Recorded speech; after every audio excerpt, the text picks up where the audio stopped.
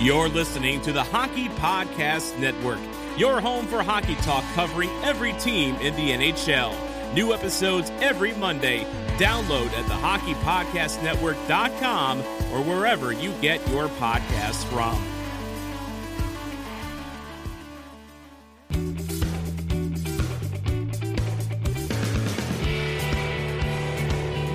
This is the Leafs Guy Podcast.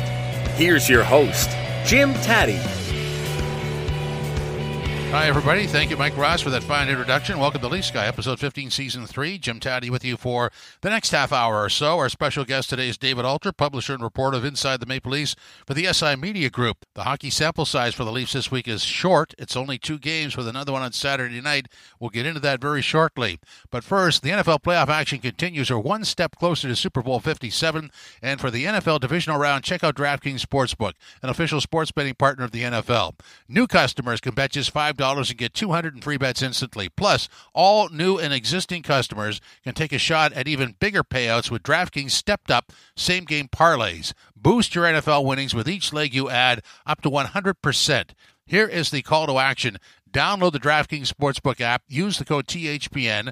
New customers can bet $5 on the NFL divisional round and get $200 in free bets instantly, only at DraftKings Sportsbook using the code THPN.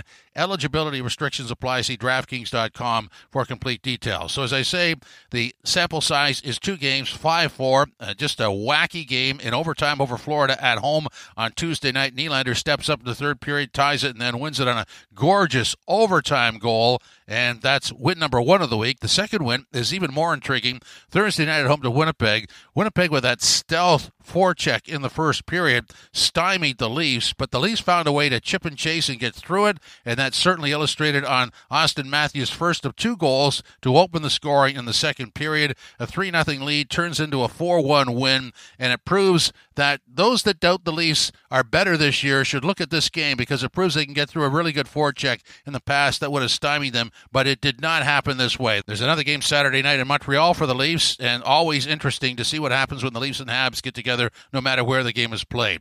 Well, let's check out our conversation with David Alter and see what he's up to.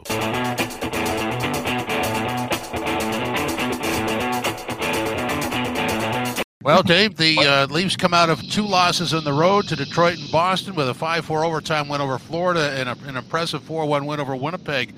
2 games this week, 2 wins. What have you seen? Yeah, I've seen a team that in 2 of those games really kind of stuck up for themselves when it got really physical. I've seen Austin Matthews come back to life after what looked like a much-needed couple of games away.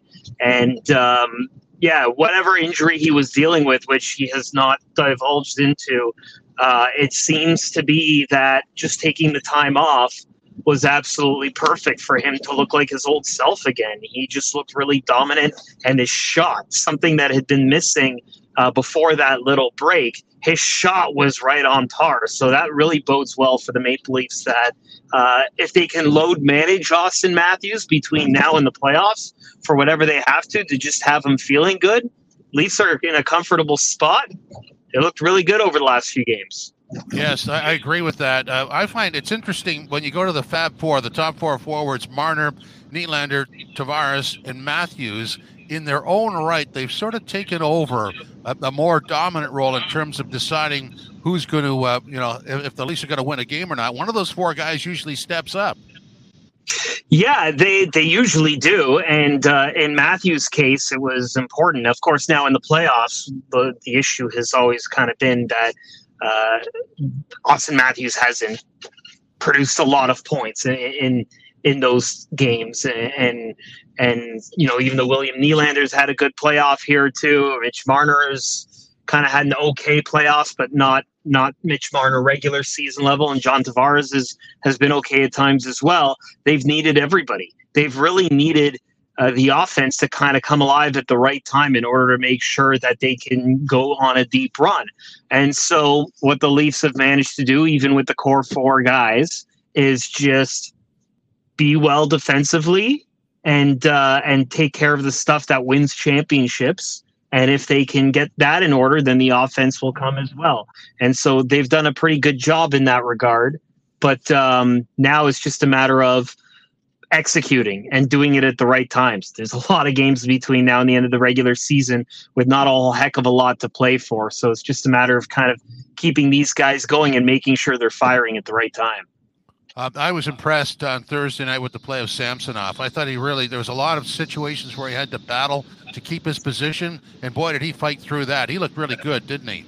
Yeah, he did. And one of the things I get to watch on a daily basis at practice is just how much work Curtis Sanford puts in with the goalkeepers. And it seems like it's really shining off on Samsonov more than anyone could have expected. Like, you're seeing a lot of good positioning. You're seeing acrobatics. You're seeing kind of an old school, be good in the positions and the butterfly, but also get right back to the spot when you're exposed. And so you saw that he's going left to right so fast that he's just in the right positions all the time. And his defense has been doing a pretty good job of eliminating second chances, which is making goaltenders always look good.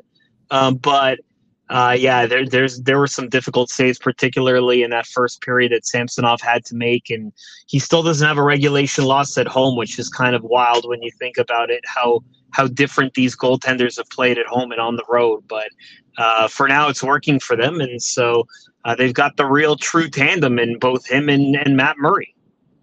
Totally agree. The Holmberg situation is a little odd. It's probably got an easy explanation, but why did they send him down?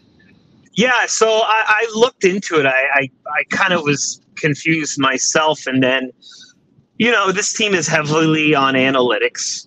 The last 4 games that Pontus Holmberg had played, his expected goal share was pretty low compared to his average, which is 54%, including all those 4 games. But those 4 games were in the 30s and 20s. And the Leafs had won some of those games as well. But when they called up Bobby McMahon, Austin Matthews was hurt. And then Austin Matthews comes back. Bobby McMahon is putting up great numbers from an expected goal share standpoint and all the possession stuff, and has looked really good on that third line with Pierre Engvall and David Kampf. That it's either that, do you take out one of your physical guys and Dryden Hunt to make room for Holmberg, who's a natural center, or do you just send him down because he hasn't skated for a while in these couple of games here? And so that's ultimately what the Leafs decided. And I thought it was pretty important that Sheldon Keefe said he'll be back soon, because he does trust a lot of Pontus Holmberg in that spot. And as injuries are going to happen, they're going to need him for sure. I've been really impressed with how Holmberg has just looked NHL ready from the get-go.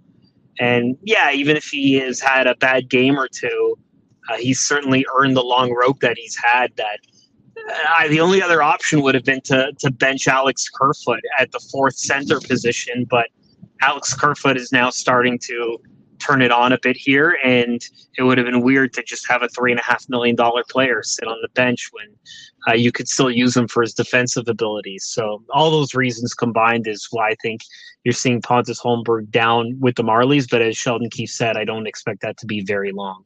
Well, I'm just going to slightly disagree with you. I mean, it is odd to have a $3.5 million guy centering your 4th line, though, isn't it? Yeah, I mean, there is that as well. But I mean, they've used him at all 4 lines, even in previous years as well. They like having him. They like being able to move him up the lineup. They like his versatility.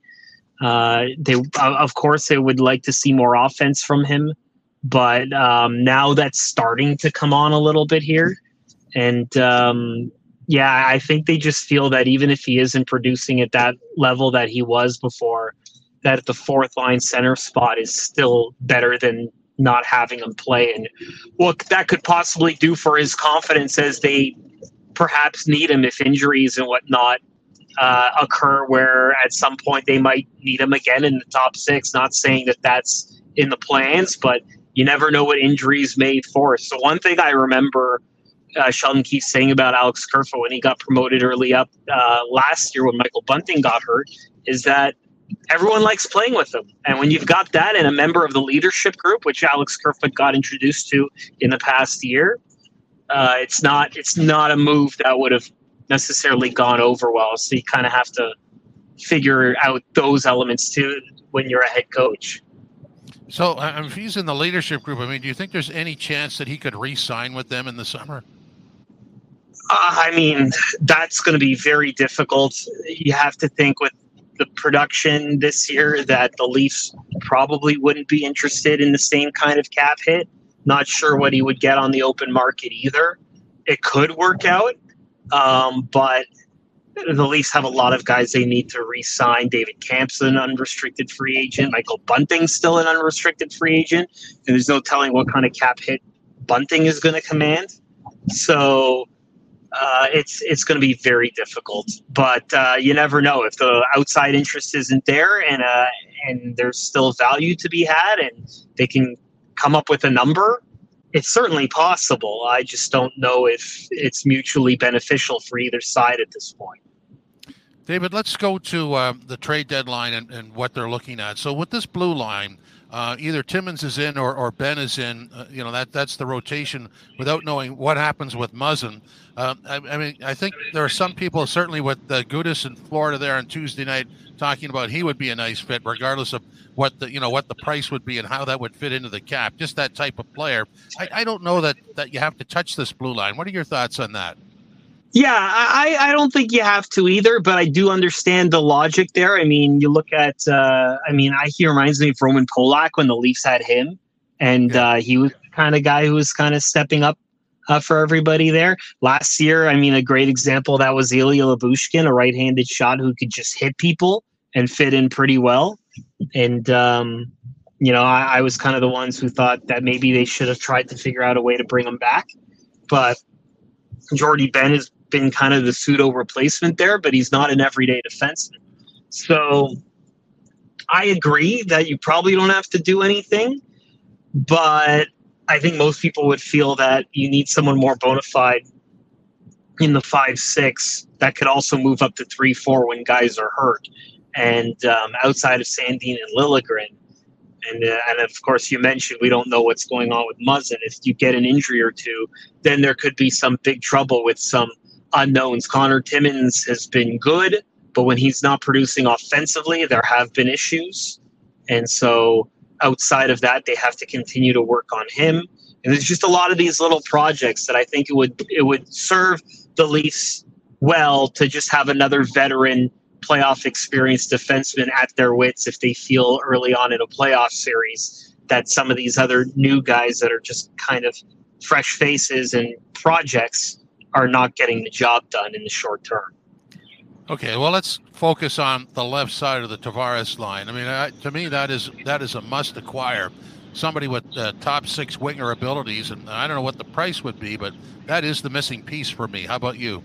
Yeah, I agree. I do think they need to do that. Of course, things complicating that are the fact that the Leafs are going to have to try and find space to accommodate that player and enough third-party brokers to get that salary cap down of whatever that player is, right? If you want to just throw out a $7 million player, well, the most you're going to be able to get that down to is 1.75 with the third party. And so that's going to cost assets as well. And then in addition to that, you're going to have to make sure the team has the slots open, that even with the 3 retention slots open, they can only occupy 15% of that team's total cap hit. So that's only 12.35 or 3.75, if I remember correctly, 12.375. So there's that. And the Leafs don't know what their cap situation is going to be right now between now and March 3rd, because outside of Nick Robertson, who's a for sure LTI, that they have a little bit of salary cap space that they could use there. Assuming Jake Muzzin is not back, they're already using that space, and they still only have like 1.2 million. So it's going to cost some roster players, and it's going to cost some assets. And there's a record amount of teams that are into LTI right now with not a lot of space, that there's just not a lot of wiggle room. So unless the Leafs have major injuries now in which they would have to address some other things that they would be able to use that cap space and utilize, it's going to be very difficult. Not saying the Leafs haven't been able to be magic deal breakers on trade deadline and find ways to get it done. But this year is going to be harder than ever to do that unless they get some injuries here. And the only other solution outside of that is a roster player that they feel they don't need. And if that's the case, then that asset of draft picks and prospects is going to be even more expensive. So it's pretty crazy. Like, there's a lot of buyers, not a lot of sellers, and not a lot of space for those sellers. So it's going to be very hard to maneuver. Well, I like what you said about the broker team, so I decided to look that up. And really, you're talking about 5 teams that have $5 million to the cap to spare, and that's Chicago, Detroit, Anaheim, Arizona, and Buffalo. I can throw in Minnesota and Ottawa, which would have $2 to $3 million, but that's still not. I mean, $2 to $3 million you could work with that, but those other 5 teams can certainly be broker teams. And then the question would be, what is the cost to absorb somebody's problem? Yeah, and as you mentioned, there's not a lot of those teams, right? So it's going to be expensive. It's going to be blue chip prospects. It's going to be first round picks. Leafs don't like parting with their first round pick. They've managed to avoid it last year after giving it up the year before. But to get a blue chip top 6 winger, it's going to be very hard to kind of acquire that. Like, that's going to be very difficult. Okay, so let's end it on this, David. If this roster stays the way it is now, and you can add anybody from the Marlies, Holmberg or whoever to the roster, are you confident that this roster, the way it is now, everybody being healthy, could do any kind of damage in the playoffs? I think the way this roster is right now could win a round or two, but I do think they need some help.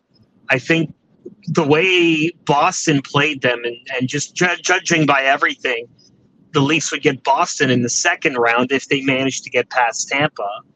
But outside of that, it's difficult. You need more pieces, and I think the way they played Boston was encouraging with the group that they have. That they pushed them to the limit, and they beat them earlier in the regular season at home.